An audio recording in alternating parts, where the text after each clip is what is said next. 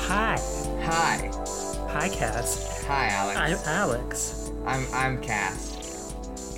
Yes. We've been threatening to do this podcast for several weeks now. And now we're doing it. I think it's been a month. No, because it was like no, it actually probably has been a month. Yeah, we got the idea when I was streaming Beyond Good and Evil, and that was before Smash Bros. Came out, which was a month ago. Yeah, because you were streaming Beyond Good and Evil. So what happened, the reason this podcast exists is because Netflix announced that they were bringing Neon Genesis Evangelion, my favorite anime, to Netflix, so that people could actually watch it, because up until now, if you've wanted to watch it, you had to be a naughty pirate and go on the internet. Not saying that I've done that. This podcasts are not valid evidence in court. You can't convict a husband and wife for the same crime. And so, wait, which of us is the husband? I don't know. Okay. And so, inspired by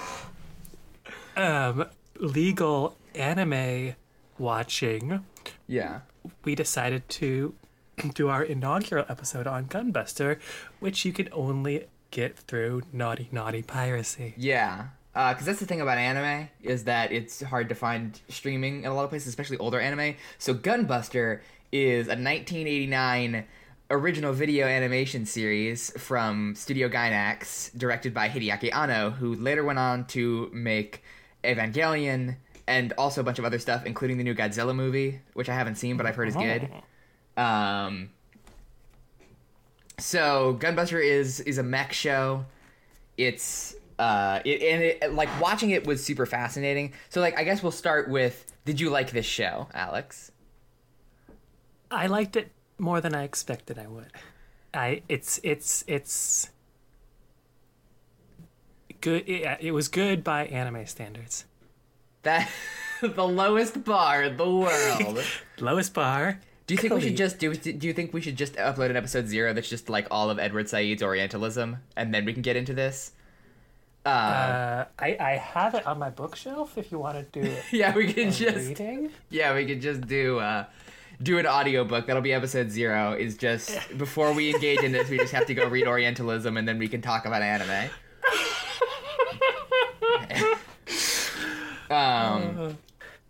But yeah, like I don't know. I enjoyed it both more than I expected and less than I expected. I enjoyed it differently than I expected. Oh, had you not seen it before? I'd never seen it before. No. I had heard of Gunbuster. I had heard that it was the thing that Anno did before Eva, but I had never watched it because it's a pain in the ass to get a hold of. Right.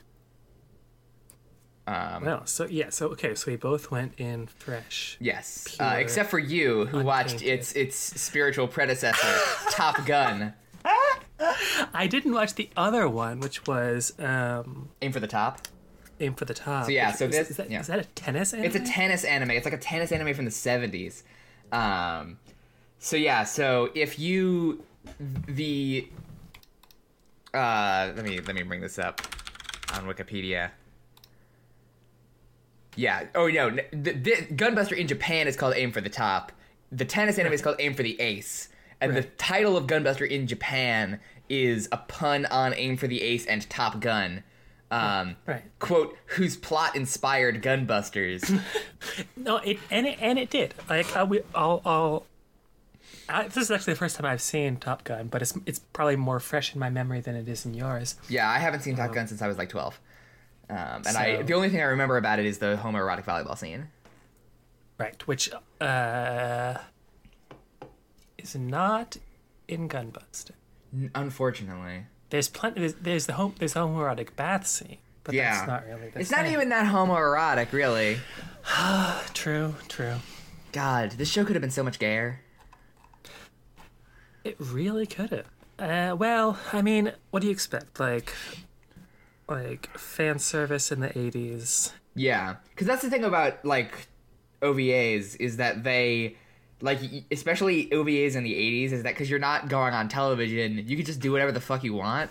Okay, I was gonna actually wonder about that. I was gonna wonder if it was more like we had the titties full out because I forgot it wasn't ever on TV. Yes. I was wondering if it was because this was before they were worrying about international markets, or if it was just the times. But okay, that makes yeah. more So sense. if you don't know anything about anime, an OVA is short for original video animation, and it's basically Japan's version of or anime's version of direct to video. Like a company will produce something and then just shove it out on, I guess back in the day it would have been VHS or like DVD, and these days like streaming services or whatever.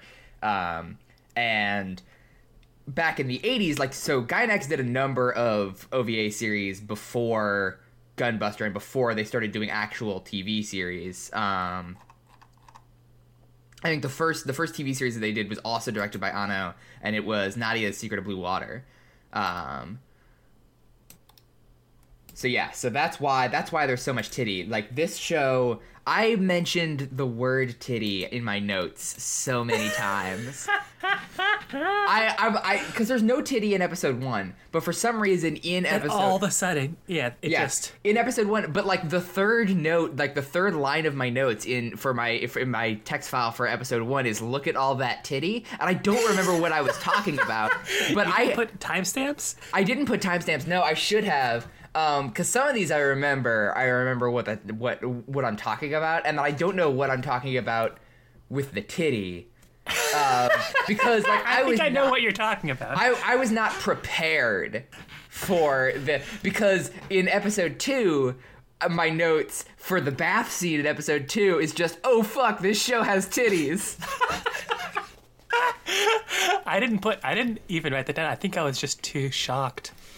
Yeah, I wrote, oh fuck, this show has titties, and then I wrote, at minute 13 in the second episode, we've already seen all 3 of our main female characters naked. And then, like, at the end of the scene, I'm just, because, so, if you haven't watched the show, I don't know why you're listening to this, but, they're trying to figure out how much titty, if it's worth it. It's worth it. So the thing is, there's a lot of titty, and there's this bath scene where it's just Noriko and God, who is her fucking senpai? What's her name? I don't remember. Amano, and they're like just like in Amano. the bath, like hanging out. And then the communist lady comes in. Young Freud. Yeah, young Freud. Oh man, Spelled like Carl Young. Yeah, At least spelled in like subtitles. That's also her rap name is Young Freud. And then God, what chances also there actually is a rapper called that?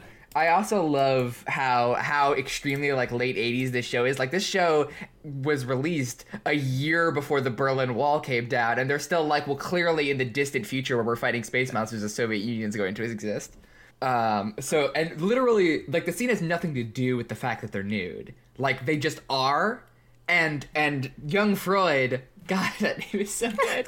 It's so good. Young Freud will, she doesn't even, like, get in the tub, because, like, that's the way that, like, anime shows that are broadcast on TV and anime usually released now will do it, is, like, oh, you get to do the fan service thing, but they're all, like, in the tub, so, like, their nipples are covered, but you get to see them, like, technically nude. But Right. now, like, one, not only is the water, like, transparent, so you can clearly see how nude they are, young Freud just, like, sits on the edge of the bath for the entire conversation, so you can just stare at her titties for the whole thing.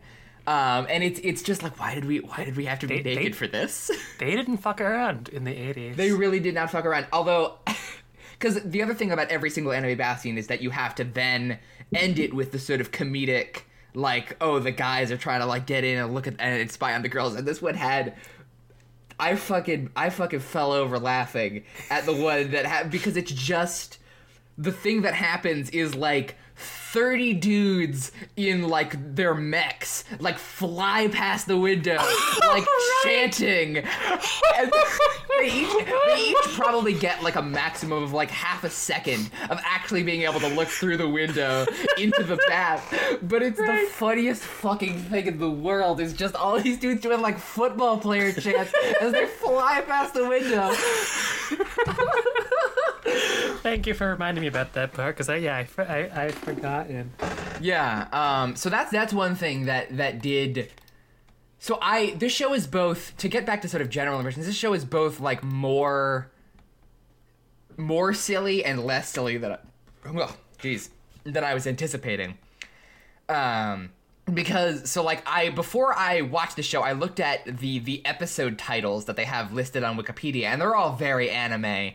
The episode titles are like, "Shock! Big Sister and I are going to be pilots together." Right. Daring! The Girl Genius Challenger. So I was expecting this to be extremely wacky, which was very. It is. It is extremely wacky, but I was expecting it to be wacky in a way that was very different from Eva. Like, Eva has some of that stuff, but like Eva is by and large sort of like a very sort of dark show, and it gets darker as it goes on. And from these titles, I was expecting this to be like a very like, oh, wacky mech adventure, and it does. It is that, but it's also it plays with some of like darker themes that I think mech shows are usually expected to be playing with. At least sort of post Gundam. Yeah, and like, especially the last episode is very like serious and like almost artistic. Yeah, so we should probably if I imagine that a number of people are going to be listening to this episode without having watched the show, because it's a huge pain in the ass to watch this show. So we should probably briefly attempt to summarize what the show is about, which is that it's about this teenager named Noriko who goes to like a special military. I don't know. I was unclear if it was like a special military high school for special boys, or if it was like everyone goes to the high school where you do mechs and PE class because there's monsters in space. I was unclear on that. I didn't feel. I don't know if they really established like whether or not that was normal. Is like mech fighting an elective, or is it? Yeah, like is she going to like the Mecha West Point, or is this just like normal high school? And she's like in training to like go into space to fight the space monsters, and so like they're just called space monsters in this show. They're called like I don't remember what the Uchu Kaiju. But in Super Robot Wars, which is a Super Nintendo game based on a number of mech shows from the 80s, they are not called the Space Monsters. They are called the Space Terrible Monster Crowd. That's excellent. It's so good. So she is. The beginning of the show has like weird conflicting like messages on what kind of person she is, because like the first introduction we get to Noriko is that she's like doing jump ropes with her pal and is like getting super buff to go to space to be like her dad, and then as soon as she gets into the mech, she just immediately fucking eats shit. Right. So like there's. Yeah, it does some weird things with like the training montages in the intro, like. Yeah, like it's very. It reminds me. So when I was watching the first episode, it reminded me a ton of the first episode of Evangelion, which we're going to watch at some point in the future. But it reminded me a ton because that also is what happens to Shinji in the first episode of Evangelion, is that his dad calls him and is like, "You need to get in the robot." He's like, "I don't want to get in the robot," and then he gets in the robot, and then he just fucking completely eats shit immediately. And but like here, it's played for comedy. Like it's played for like, oh, like everybody else is running laps really easily, and then she's just like, and then Noriko is just like completely incapable of performing even the most basic tasks. Whereas in Eva, it's very much played for like, oh, this is our last hope for humanity, and he's a fucking moron. Yeah, it's a little more contrived because, I mean, it only like, and partly because they have to move quickly because it's only 6 episodes. But like it's like obviously physically like capable, but can't drive a mech. Learns to drive a mech, and then after episode 1, she's her only weakness is like not believing in herself or whatever. So yeah, like the show is extremely fast paced. It's and I kind of appreciate that. I wrote in my notes, I really appreciate the breezy pace of this show, because a lot of anime, and Ava is guilty of this too, is like because you have to fill up like 24 episodes in a season, but you don't really have that much to say. Right. Like you just kind of fill it up with a bunch of trash. Whereas this like show, yeah. Most like 26 episode shows will have at least one just like fan service episode. Yeah. You go to the beach and everybody gets their titties all out or whatever. This one just squeezed it into that one little bath scene. You squeeze it. I mean, there's so much just like that one bath scene is like obviously the most like straight up just like we're gonna it's, rather than having like bits of fan service strewn throughout the entire thing, we're just gonna have one scene where you just see them entirely nude. Like it might as well just like they all go to the gynecologist. Like good lord. So it's like, you happy? We got that out of our system. Let's move on. But did you mention that Noriko's dad is dead? Yes, right. So Noriko's dad was like a famous space boy, and he died like heroically. Just like Tom Cruise's dad. And he died heroically, and so Noriko wants to go up into... When she was a kid, she wanted to go up into space to be with him. Now she wants to go up into space to, like... I don't really know how to phrase it. Like, she wants to go up into space because her dad died in space, and she wants to be in space, just like your dad, you know? Follow in his wake. Yeah. Take up his mantle. Yeah, exactly. So she's this, like, shitty, incompetent nerd... who can't operate a mech even though she's really good at jumping rope, and then she has she gets selected to be one of the 2 people who goes into space. Right. She and Amano. Yeah, which very much annoys everyone, but mainly this like Kashihara. That's her like sort of like the girl that everyone thought was gonna go to space. Oh right. Yeah. Right. And there's this fantastic like you can very much see the DNA of Evangelion in this scene where Kashihara goes into like this like dimly lit room with Coach to like yell at him about why she wasn't selected to go to space, and it's like the lighting and the staging and everything is extremely like every scene where somebody is in a room with Shinji's dad in Eva, and they're both like on like opposite sides of like a really long room, and the whole thing is like monochrome, and they're just like very like passive aggressively talking to each other. Right.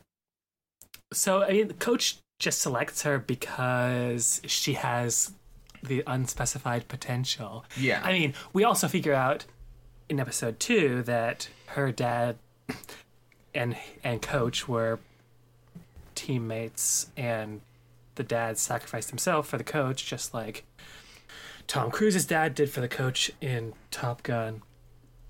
And so, anyway, that's why Coach picks Noriko. Yeah, even though she sucks. Yeah, she sucks, and so Coach decides to like get her really buff, and like they do like a super ludicrous, very 80s training montage where she's jumping rope, but this time in a mech. It's extremely like the loading screens from Mike Tyson's Punch Out, where you're just like running down the beach with your weird coach following you on a bike, with the Statue of Liberty in the background. And then she finally gets like basic competence with the operation of a mech, and then Kashihara is like, well, if I can't convince Coach to let you go to let me go to space in place of you, then I'm just going to kill you. I'm just going to fucking murder you. And they get into this like extremely classic, like, meet me at 3 p.m. after school, like, out back by the playground kind of fight, except they're in mechs. Right. It's extremely good. And Noriko just gets the fucking shit beaten out of her because all she's ever done is jump rope and run down the beach with the Statue of Liberty in the background. She's never fought anyone before. Until and so they're fighting, and then she turns off her targeting computer. It's straight up just the bit from A New Hope where I know. I was about to say, like, this is where the Star Wars. Yeah, I literally wrote in my notes, "You've turned off your targeting computer. What's wrong?" Too. 20 minutes. Luke, you've turned off your targeting computer. Yeah, it's extremely So she shuts off like all of like the electronics in her mech, and then she just like beats the shit, and then she like uses the Force or whatever to beat the shit out of Kashihara, and then gets on a plane to space. And that's not like an entire only Star Wars thing. Like Top Gun does the same thing. Like Tom Cruise gets chewed out for doing a maneuver that like should be impossible, but he has got such good intuition and whatever. Yeah. But yeah, the targeting computer, it was so blatant, and we see the Imperial battle cruisers come in episode 2. So it's like there's no denying how much they just ripped off Star Wars. Yeah. And then I wrote in here, Japan Airlines goes to space apparently. Because they they get on a plane to space, and the plane just straight up says Japan Airlines on the side of it.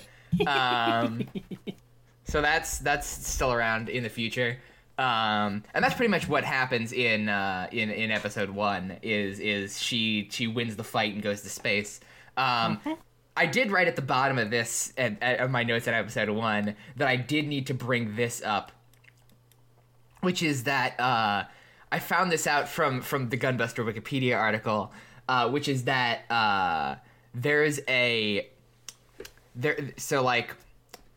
Gainax had in the 80s made like a bunch of like porn games for the MSX that were like strip quiz games where it's like you answer trivia questions and then the girls get more nude. And there was in fact the third installment in that series was in fact focused on characters from Gunbuster, and it was called Cybernetic High School. Oh fuck. Are you gonna stream it? Yeah, I'm gonna stream it and get banned from Twitch.tv. Hey, I didn't get banned for streaming Wolfenstein, where Anya got fully nude. We'll talk about that. We'll talk about that when we talk about episode 6. So episode 2. The first note that I have in the beginning of episode 2 is the least comfortable earbuds of all time. Because there's this, I'm going to put a link. I posted this on Mastodon when I was watching this episode, because I was like, I want to save my commentary for the podcast, but everybody needs to know about these fucking earbuds. So I'll put a link to that post. It's like these like it's like a stethoscope. It's just these weird like pointy cylinders. I cannot imagine, like, it's just you put those in your ears and then you don't get to hear anything anymore because they destroy them. Anyway, that's that. Right. And then we get to meet young Freud, and when we meet young Freud, in my because like the way that we were first introduced to young Freud is while the plane is flying up to the space station, you get this extremely cool shot of her mech floating in space, and I wrote fully automated luxury gay space communism in my notes because she has this like cool Soviet mech with like a hammer and sickle on it. Right. Yeah. And this show, that's another thing, is that this show, like, it's really pretty. It's really good. I kept taking screenshots of it because it's extremely good looking. There's all sorts of shit. I have my screenshots folder is just full of mostly like the background cells and stuff because they're all so good. They're all great. It's so good. And I don't remember why I wrote this in my notes, but I wrote, Christ, Noriko is like a child lost in the supermarket. Oh right, that's when. Okay, so what happens is that like young Freud and We're never gonna be able to say that with a straight face. Young Freud meets up with Noriko and her senpai and is like, you want to fight me in space? And they're, instead of being like, that's a bad idea, they're like, sure. And then they like wander through like the guts of the space station, and Noriko like gets separated from them, and she's just like wandering around, and she is very much like a child lost in the supermarket. In my notes at this time, I'd basically forgotten everyone's name, so I was calling young Helga, and multiple times Noriko is just baby girl. But like, yeah, and then like, why did they make young Freud like a colossal bitch for like 5 minutes, and then she's like a relatively sympathetic character for the rest of the thing? I mean, she challenged them to the fight in order to find the alien carcass, because they like, she and Amano like crash into some part of the ship and find an alien carcass, and they're like, what heck? But because Noriko is such a useless piece of shit, like, she could have gotten lost and stumbled upon that in any other way. Yeah, I'm like unclear on like the sort of like spatial geography of like where the fuck that monster carcass is, like relative to where the rest of the show takes place. I have no idea. And why is it there? Like, I forget what purpose does it serve later. I have no idea. I don't even know if that ever comes up again. I don't know what purpose that serves. If you know, I don't. I'm talking to the audience. Audience, if you know, tweet at me at prophet_goddess on Twitter. At prophet_goddess is skeleton.cool on Mastodon. Do not at me. Do not at, never at Alex. And then we get to, oh fuck, this show has titties, where there's a very long scene of them just being nude and talking to each other, and like planning a birthday party. I think they're all planning a birthday party in the nude. So after they get naked and Helga becomes friends with them, they discover that baby girl's dad's ship is still flying around at light speed. Yeah. Oh yeah, that's what happens in episode 3. I don't write any notes on this episode. That's episode 2. That's episode 2. Oh, that's the end of episode 2? Mm-hmm. Oh, okay. And so they're like, let's go see if there's any like soda left on there. Yeah. And so Coach drops off Noriko and Amano, and once baby girl realizes that this is her dad's ship, she's like, holy fuck, maybe he's still there. And this isn't like the usual, like, could that be my dead dad over there? Like, because of the way they do light speed physics, like, the time that ship has the time passed within that ship is like a couple days. Yeah, like this is something that I think is really neat about this show, is that they play with the idea, and this is not unique to this show, but it's something that I see relatively uncommon, and like it seems to be relatively uncommon, is playing with the idea of like, oh, if you're traveling close to light speed, less time passes for you than it does at an observer traveling slower than you. So, and this is like super, super important to the end of the show. And the only other thing that I can think of that does this way is the Orson Scott Card novel Speaker for the Dead. I was about to bring up Orson Scott Card. Yes, because if you've never read Speaker for the Dead, you probably shouldn't, because Orson Scott Card is an asshole. But an important plot point, or an important sort of like element of that book, is that it sort of centers around the protagonist of the first book in that series, Ender, and he becomes this sort of legendary, sort of infamous figure for slaughtering an entire race of aliens for no good reason.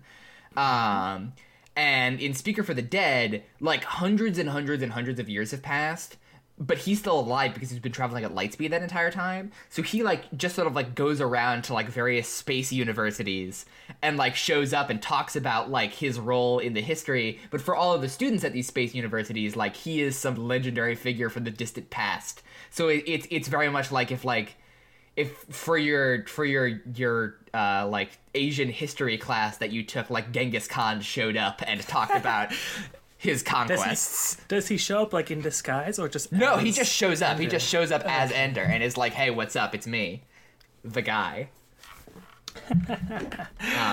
And then like his sister does a similar thing, but Yeah. it's been too long. But yeah, we'll talk about Ender's Game Yes. around episode 6 because. I haven't read Ender's Game in a very long time. But it did come out just 3 years before this, so I feel like it's possible there was some direct influence. Anyway, back to episode 2. So the end of episode 2, she Noriko goes to Her dad's spaceship, and then she like freaks out because her dad might be in there, and then she like runs to the spaceship, and then her senpai has to go rescue her, and it's like very, very emotional, or whatever, because she finds out basically that her dad is definitely dead because she goes up to like the bridge of the spaceship and it's been like completely ripped off. And this thing is still traveling at light speed, even though its front is all fucking Yeah. torn up. Which, like, whatever. I think the idea is that it has like a ton of momentum or something, and like so like even if the engine were destroyed, it would still be traveling that fast. But yeah, and then she winds up going back, and like because like the thing is that like the longer they're traveling at light speed, like several minutes while they're traveling that fast is still like months back at the space station that's orbiting around Earth. So like for every like second that they're in space is like a ton of time wasted, like relative to like the rest of like the people who are commanding the mission. Which I think is a really interesting conceit. I think it's done pretty well. And so then they go back to so then they like slow down and go back to the space station, and then episode 3 happens, and I don't remember what happens in episode 3. Okay. Yeah, so episode 3, so it starts with like the implication that Amano and Coach are fucking. Oh, right. Yeah, okay. And then, let's see, they bring up proton torpedoes, which I forget why. So I forget what happens in the first part. I know at one point, Amano starts getting real sick of Noriko's bullshit. Maybe just because she's a fucking coach and doesn't have time to babysit her, or... Yeah, that's kind of the... Oh, yeah, because the thing that happens is that, like, Noriko is, like, hanging out in her mech for some reason, and Coach and Amano are, like, out front of that mech, like, talking about how fucking bullshit Noriko is, and how Amano doesn't want Noriko to be her partner anymore. Oh, right. Oh, then there's fucking Smith, obviously. Oh, yeah, Smith. So they do like a little. So after Amano like kicks Noriko out of her bed or whatever, the other girls play like a ghost game. Yeah, because they're all like the ship that they're on is like going into like hyperspace or whatever, and they all have to like hunker down in their bedroom for no reason. And then so during that they dare each other to like go out and like tie a ribbon around like some part of the spaceship that has nobody in it because everybody's like hunkered down inside their bedroom. And while she's doing this, she meets Smith, a character who is created to die. I know, it's so like it's yeah. I mean he has an equivalent in Top Gun, but he's used much more efficiently in Gunbuster. Yeah. Have you seen what Smith reminded me of? I haven't never seen Top Gun. Have you ever seen Suicide Squad? No. Good. So a thing that happens in Suicide Squad, the very bad DC Comics movie, is that there's like the whole like first like hour of that movie is edited like a movie trailer, and like every single major character in that movie gets introduced like 3 or 4 times because they keep trying to keep the pace up, which means that they can't introduce characters properly. It's a complete fucking nightmare. And so everyone at this point, everyone has gotten like a title card and like several conversations and like just like keeping to reintroduce them, and so that you remember who all of these people are. And then like right as like they're about to actually go and do something, like a guy gets off a van and Rick Flag is like, "That's Slipknot, he can climb anything." And then and everybody's like, "Okay, cool." And so then as soon as they're like actually out there like on a mission, somebody, Captain Boomerang, I think, tricks Slipknot into trying to escape, and Rick Flag detonates his bomb collar. And, like, the only thing that Slipknot exists for is to prove that, like, the collars around their necks are actually explosive and they will actually die if they try to escape. And so, but it's so obvious. Like, it's so, like, I don't care that Slipknot is dead because he got a single sentence of introduction, which is just like, he can climb anything. Cool. I mean, yeah, Smith, to be fair, has slightly more purpose in this one. I mean, like, he's introduced, and then they get attacked, and because Amano has ditched Baby Girl, it's Noriko and Smith, and so for the first time, Noriko has like a supportive partner, and it emphasizes how you need a good partner to like keep you from panicking, keep them from panicking, like working. You need a hot boyfriend to keep yourself together. Because you're a fragile woman in space. Oh no! And then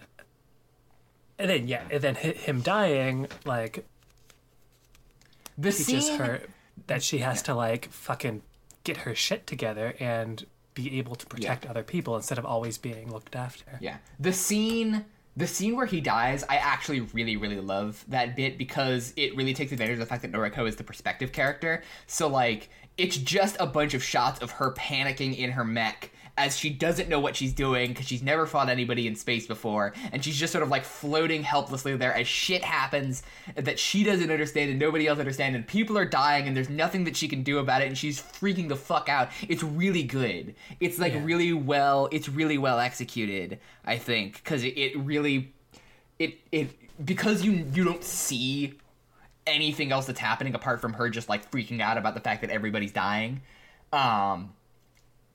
It really puts you in the place that she's in of that kind of complete helplessness because you're too nervous and shitty to actually manage to accomplish anything because you only got into space because of your fucking dad.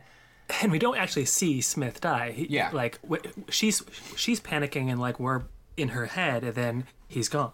Yeah, and like it's very like, oh, he just died, like, off screen, and like it could have been really, really bad. Like done really, really bad. Like, oh, you know, he died, you know, somewhere over there. Like in this very like tell don't show kind of way, but I think it actually winds up working.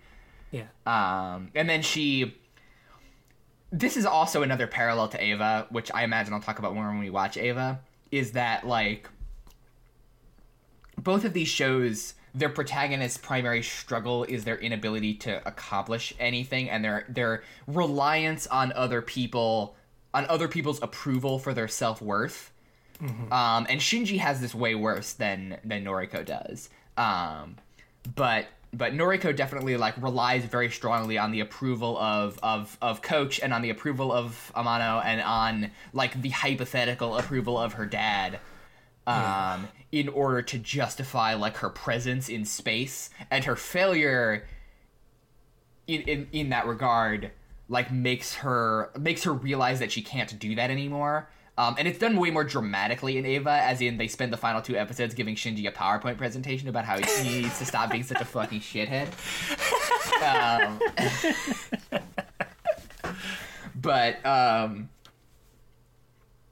But yeah, like it was interesting to see that developed, and it's also interesting that happens halfway through the series.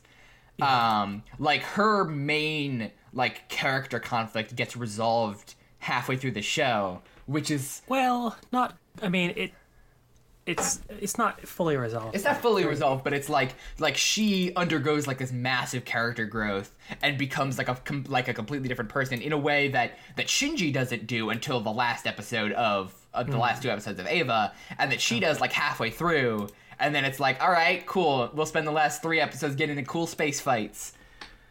Yeah, because I mean, there's definitely in the next episode when Coach is like, all right, now it's time for you to fucking do something. Yeah. I mean, the first time Noriko is sent out into space, she just gets a whole bunch of fucking PTSD flashbacks and loses her shit. Yeah. And so, like, it's not a completely different person. It's done reasonably well. Yeah. Like it's not abrupt or anything like that. Like I feel like it's carried out at a reasonable pace because in episode 4, what happens is she decides to pilot Gunbuster, which is the titular character, the titular Gunbuster. And the Gunbuster is like a big fucking super huge Does she decide, or does Coach decide for her? No, because she decides, because like the big tension is, I think, is that like nobody else wants her to, and she's like, no, the only way that we're gonna win this is if I pilot this incomplete fucking giant Gundam-ass mech. And I don't know, I think Coach is on, I do believe Coach is on her side in it. But I think I don't think she's being forced into it by Coach. I think she decides. Oh, we're talking about near the end. I thought I was thinking about what happens in the beginning. Yeah. Because I don't remember what happens at the beginning. The only thing that I remember about episode 4, I didn't even write any notes about episode 4. Because the only thing that I remember about episode 4 is that end bit. Yeah. I think she has her flashbacks when they're having like a mock battle. Because Helga decides to be a bitch again for character development, and then Amano and Coach have this conversation where Amano's like, if you keep sending her out, she's gonna fucking die. And Coach says, what does he say? When you spill milk, pour some more. Like, is he implying that the pilots are expendable, or that Noriko can like refill herself and get over it? I don't know. Maybe it's just a bad translation. The second one makes more sense to me. Like, when you spill milk, pour more into the cup. But like, I do like the idea of when you spill milk, just pour more on the floor.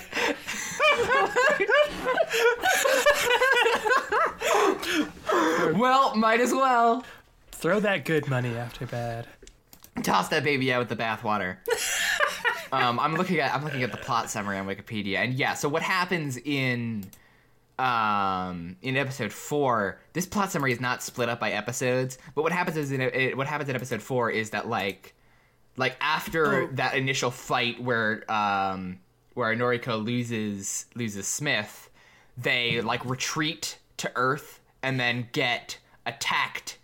And then, like, they get attacked in subspace, and then, like, almost everybody dies. And then Noriko takes control of Gunbuster to force the enemy to retreat. Right. So then they all go back to Earth. In episode 4, this is where the time dilation stuff really comes into play, because once they get back, they've been traveling at light speed for long enough that 10 years has passed on Earth, while they've only been in space for, like, a few days.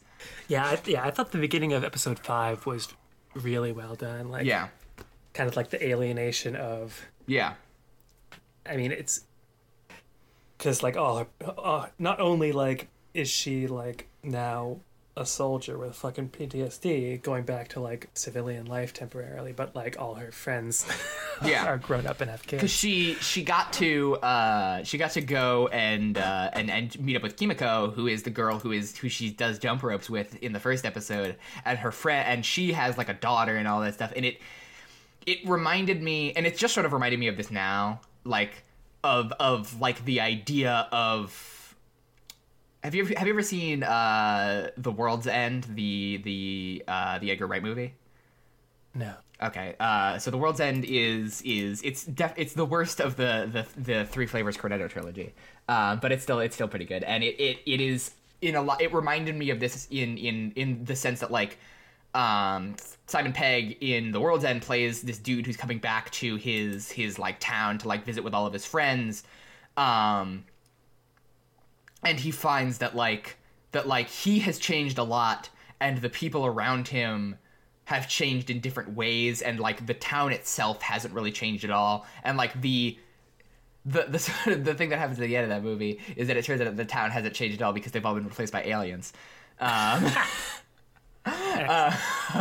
But it reminded me of that sort of like interacting with people, like all of her friends on Earth having like done like the normal thing of like, oh, you grow up and you go to college and then you have kids and you have a family and like you get married and all that stuff, and she's like still 17, like not just metaphorically as in The World's End, but also literally as in like because time dilation.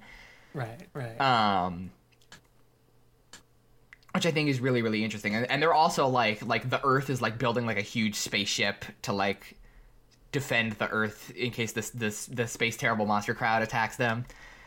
So that then Amano and Coach get into a fight because why did they initially get into a fight? I mean, Oh yeah, we find because we find out that Coach is sick, but they're fighting for a different reason.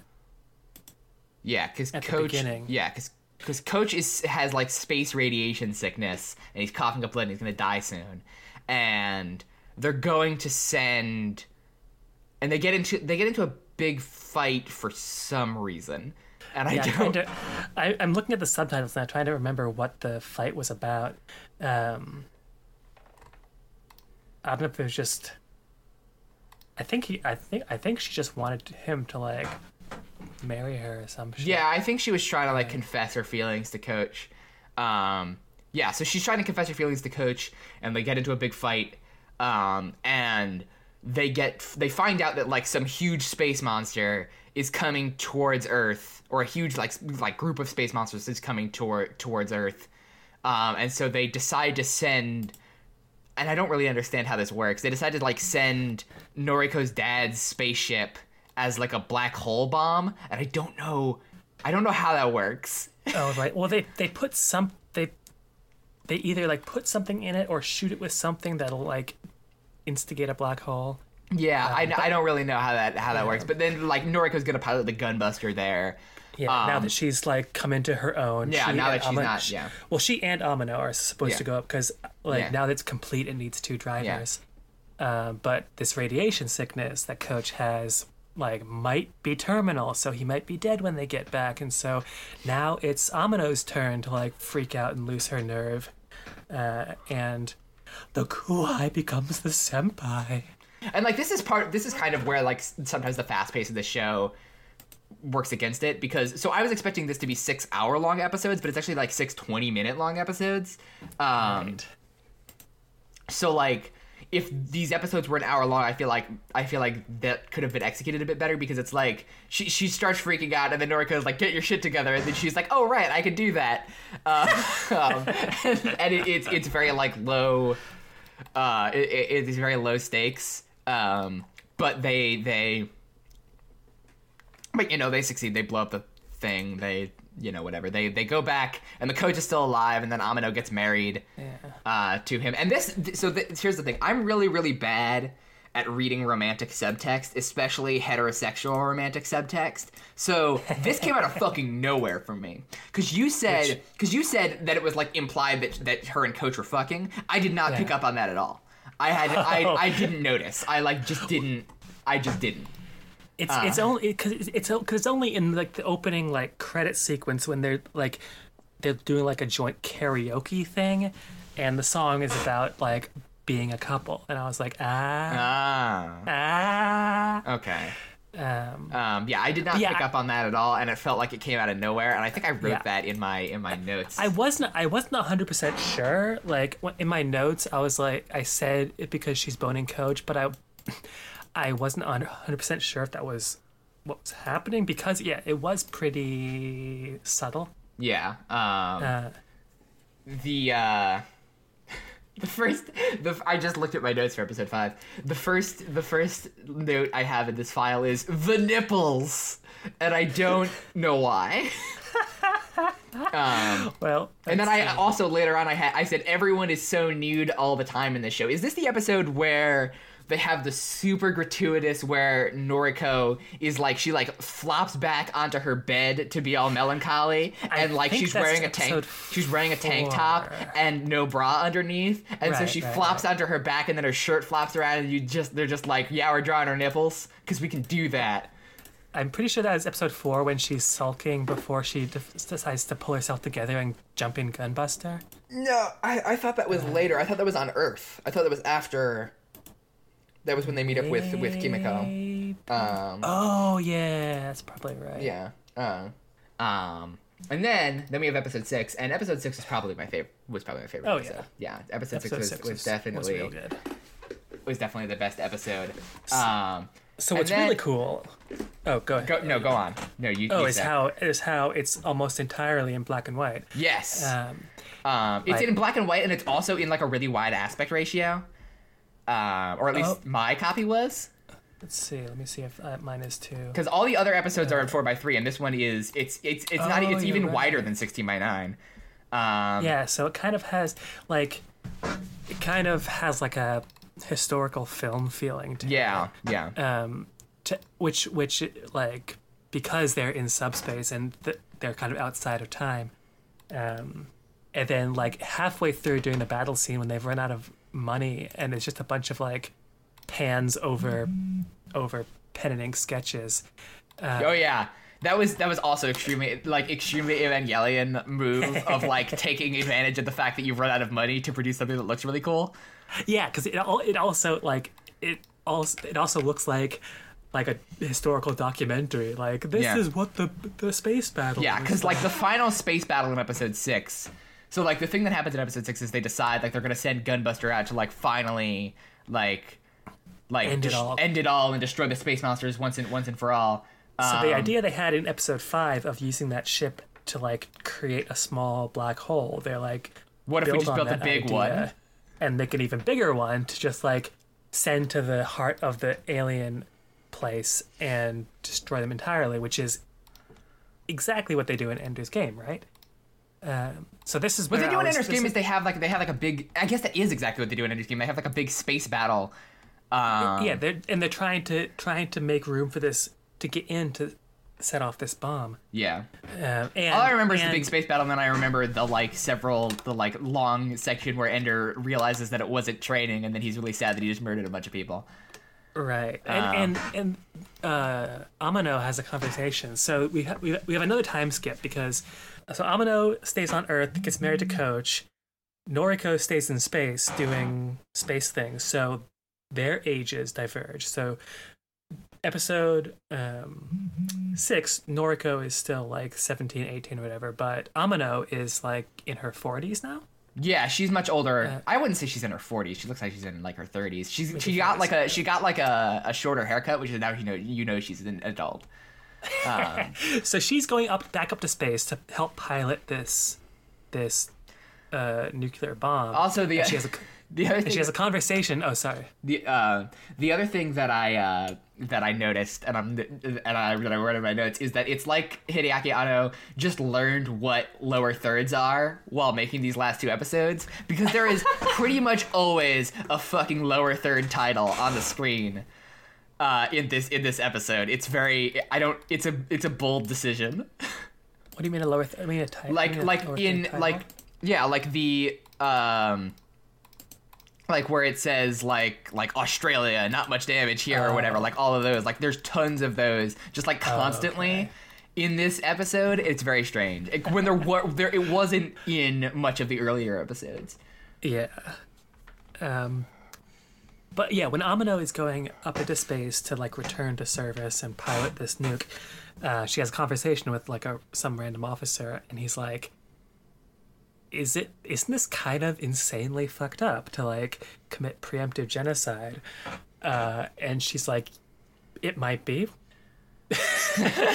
and like, okay, like at least you're like not doing the normal like mech superhero action movie line, but like that they just leave it there. It's like, yeah, we might be the assholes here. Yeah. But we're gonna do it. But we're gonna do it anyway.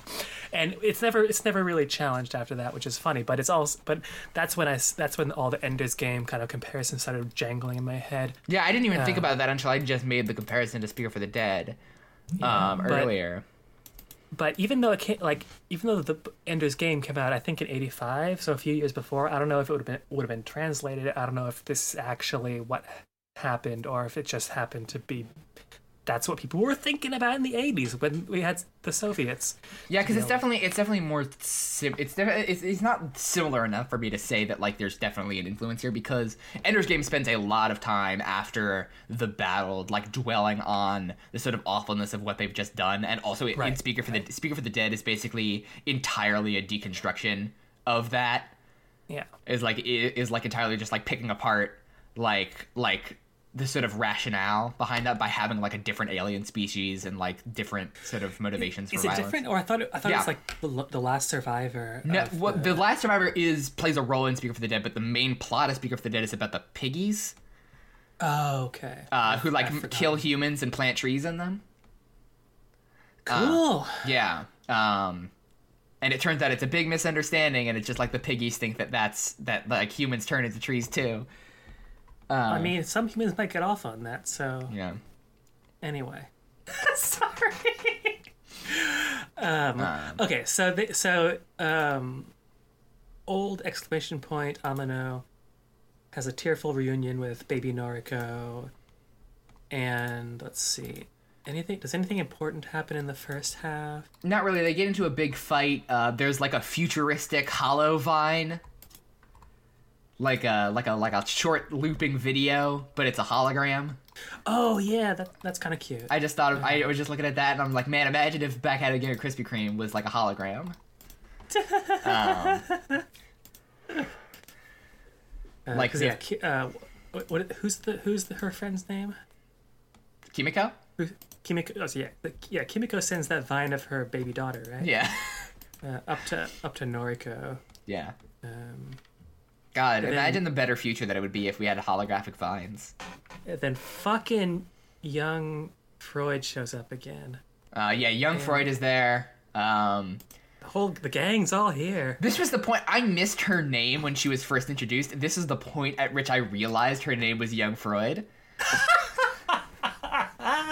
See, that was like the first time I just like spammed all caps in my notes. Yeah. Young Freud! Like, holy shit, Young Freud. I wrote in my notes for episode 6, it is completely fucking insane. There's a character in the show named Young Freud. Carl Jung Sigmund Freud. Like, they were like, that's what Russians are named, right?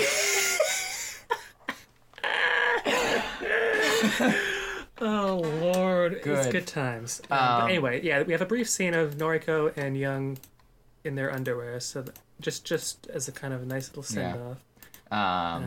I wrote here. There's a bit where they talk about God, and I wrote it here. Quote: "God is dead." Anime. But then yeah, so the battle plan is to bring up the this bomb, create a diversion maybe, and then get it close enough to detonate.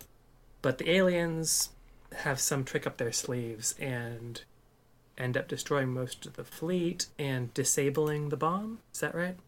Yeah, or something. I honestly, this episode looks really cool. I could not follow it. I had to look up a plot summary in order to figure out what the fuck is happening. They have a bunch of like techno babble during Yeah. the battle, and so somehow the bomb can't like detonate itself. Oh yeah, so I'm looking at the plot summary now, and it says, however, when the time comes to activate, they find out the enemy's attacks have damaged 2% of the, quote, slave generators required for implosion. Right, they are called slave generators. That's bad. Woo! Woof, yikes. What can I say but yikes? There's a new anime coming out this season that's like down with slavery. We're making real progress. Do you mean down with slavery as in like they don't like slavery, or down with slavery as in like I'm totally down with slavery? Yeah, the second one. Like the main character has like a slave, and it's like totally cool or something. Anyway, God, good lord. Crunchyroll has been like promoting this thing nonstop. God. Point is, everything is fucked. Nothing gets better. Yeah. Amino and Noriko are like, if we get into Gunbuster, go inside the bomb, we can manually set it off. Yeah, but that means that they'll have to like be severely time dilated, Right. in order to get back home for some reason. Something weird is going to happen with I time. don't. Yeah, I don't know what happens, but basically, Yeah. yeah. And then the thing that happens is they set off the bomb, and then they travel home at light speed. And for them, only hours have passed, but on Earth, 12,000 years have passed. And I wrote, and the thing that happens in the final thing is that for some reason she has to like tear Gunbuster apart while she's inside of it, and to do this she has to like rip her shirt open and pull her titty out. Because and something my friend noticed anime. that I didn't when I was making the gif of that is that like her undershirt is like already prepped so that only one titty is out. So like if you look, I'll post the, like, if we have a link section. Yeah, I'll we'll have post, it. like, It'll put it in the show notes. but like, yeah, you see under like her undershirt, it's like I'm bringing this up. they could have just have her rip both her suit and undershirt, but like they didn't. Instead, they had the undershirt only covering one titty, and so Oh, they totally do. That's so strange. I know, it's bizarre. It's hilarious. I love it. I think the undershirt is ripped. I think she ripped like a section off of her undershirt. That's weird. It didn't even occur to me how weird it is that it happened like that. Yeah, no, I hadn't noticed either until my fucking horny ass friends. Anyway, yeah, so they succeed. Gunbuster is like wrecked, but they somehow survive. They have a tearful goodbye with young Freud. And she's like, promise you'll return home. And they're like, we promise. Of course, young Freud is mad dead when they get back. Oh, yeah. But somehow people still remember them. Yeah. I mean, because I imagine because they saved the whole Earth. But then again, 12,000 years ago... I can't remember who saved the Earth 12,000 years ago. Yeah, 12,000 years ago, I don't know the name... Dinosaurs? I don't know if we know the name of a single person who lived 12,000 years ago. Because I know the oldest person whose name we know is some, like, Egyptian pharaoh, and that would have been, like, 6,000 years ago. So I don't think we know the name of anybody from 12,000 years ago. And then we get color again, symbolizing their return to Earth for good this time. Blah, blah, blah. Yeah, so they get home. I wrote in my notes... 12,000 years have passed and I've had my titties out this whole time.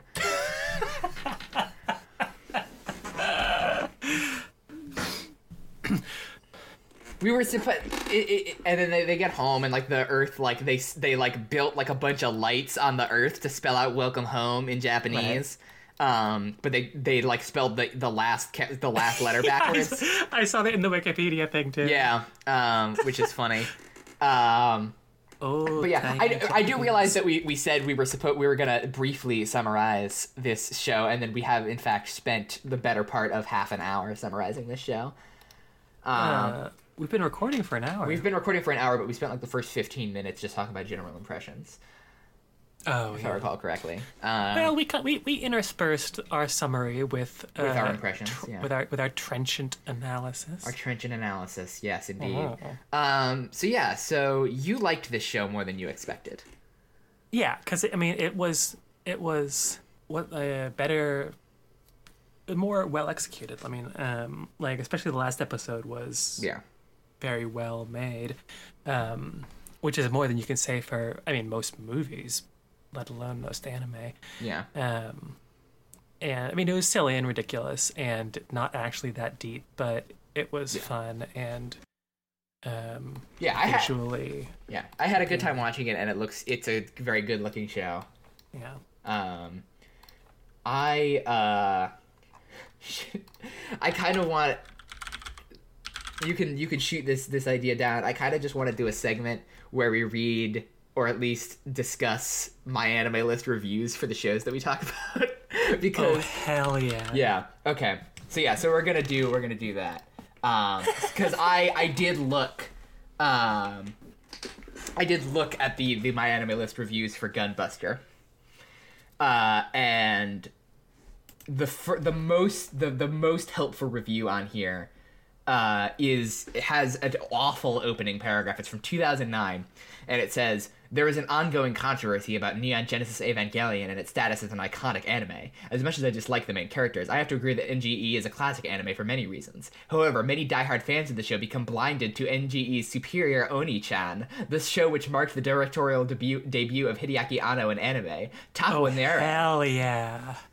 There are this review is really, really long. And there's lots of bad reviews on my anime list of this show. Okay, I hadn't read this whole really long review. Gunbuster's usage of jiggling breasts wasn't actually meant as fan service originally, although many now see it that way. The original reason why they were included was because Anno wanted the characters to move as a real-life person would move. It's unfortunate that many viewers nowadays will automatically see bouncing breasts and base the worth of a show on their inclusion, because they don't like fan service or love it far too much. Look beyond the boobs. Look beyond the boobs. Oh my god.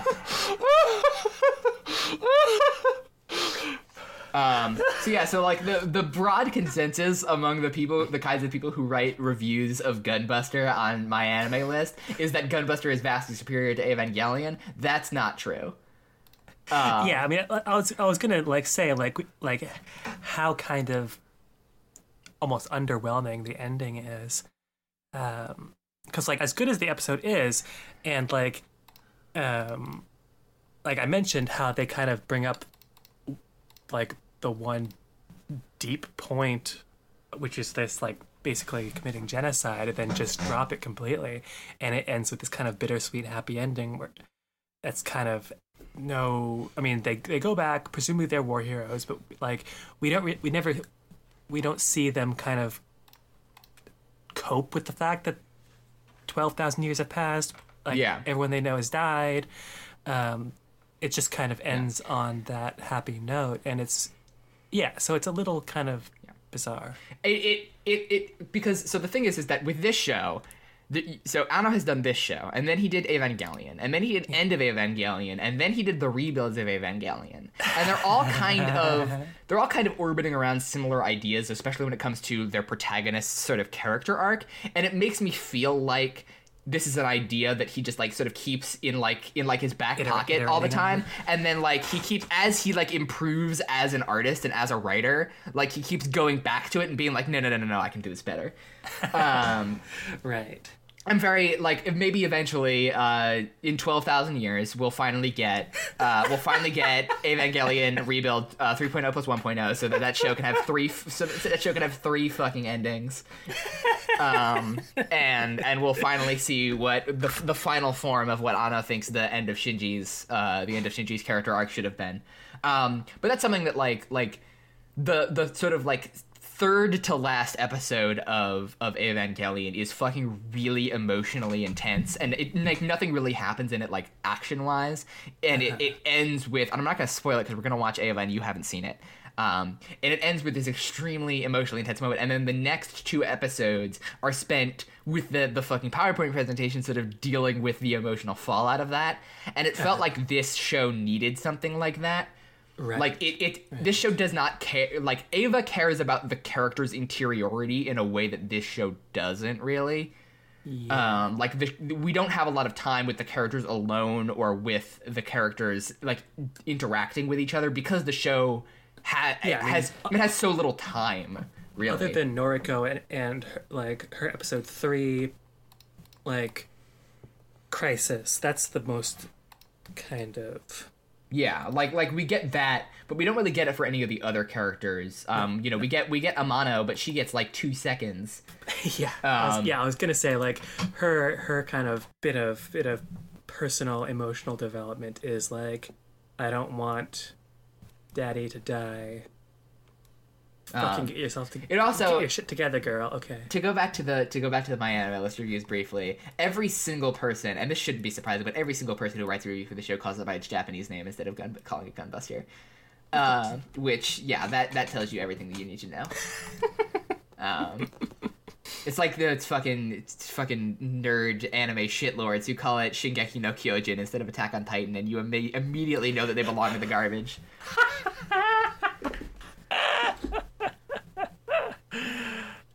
Because the worst thing about them calling this isn't even related to this show, but I'm gonna complain about it anyway because I have a platform now. The worst thing about fucking nerds calling it Shingeki no Kyojin is they abbreviate it to SNK, and SNK is fucking already a fucking thing. It is a fucking Japanese. It's a fucking Japanese video game company. Right. Like, you can't do that. Like, SNK already exists, and it denotes something much better. Oh Lord, yeah, that's something. Anyway, so that's Gunbuster. I think we've covered Gunbuster adequately. Yeah? I feel like we've covered Gunbuster adequately. So, thank you for joining us. Yes, thank you so much for watching. Alex, where can people find you? They can find me on Twitter at DunDunDun. That is DUNN 3 times. On Mastodon at Catalina@selfie.army. You can find me at prophet_goddess on Twitter and at prophet_goddess at skeleton.cool on Mastodon. You can find the podcast at anchor.fm/animeisforjerks. You can find the podcast on Twitter at animeisforjerks. Oh, wow. That wasn't claimed? It was not claimed, yeah. You can email us at animeisforjerks@gmail.com. Good Lord. Email us about your thoughts about what we're going to watch next. And what we're going to watch next month is we're going to watch the 1995 film Ghost in the Shell, which neither of us have ever seen. So I'm very much looking forward to that. It's got a lot of nudity just on the poster.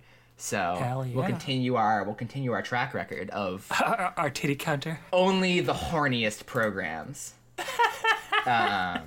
So thanks everybody for watching. She's changed the name from Anime Watching. is for Jerks to Anime is for Pervs. Anime is for what's the difference really? Hey! So thanks everybody for listening. We will see you in about a month or so.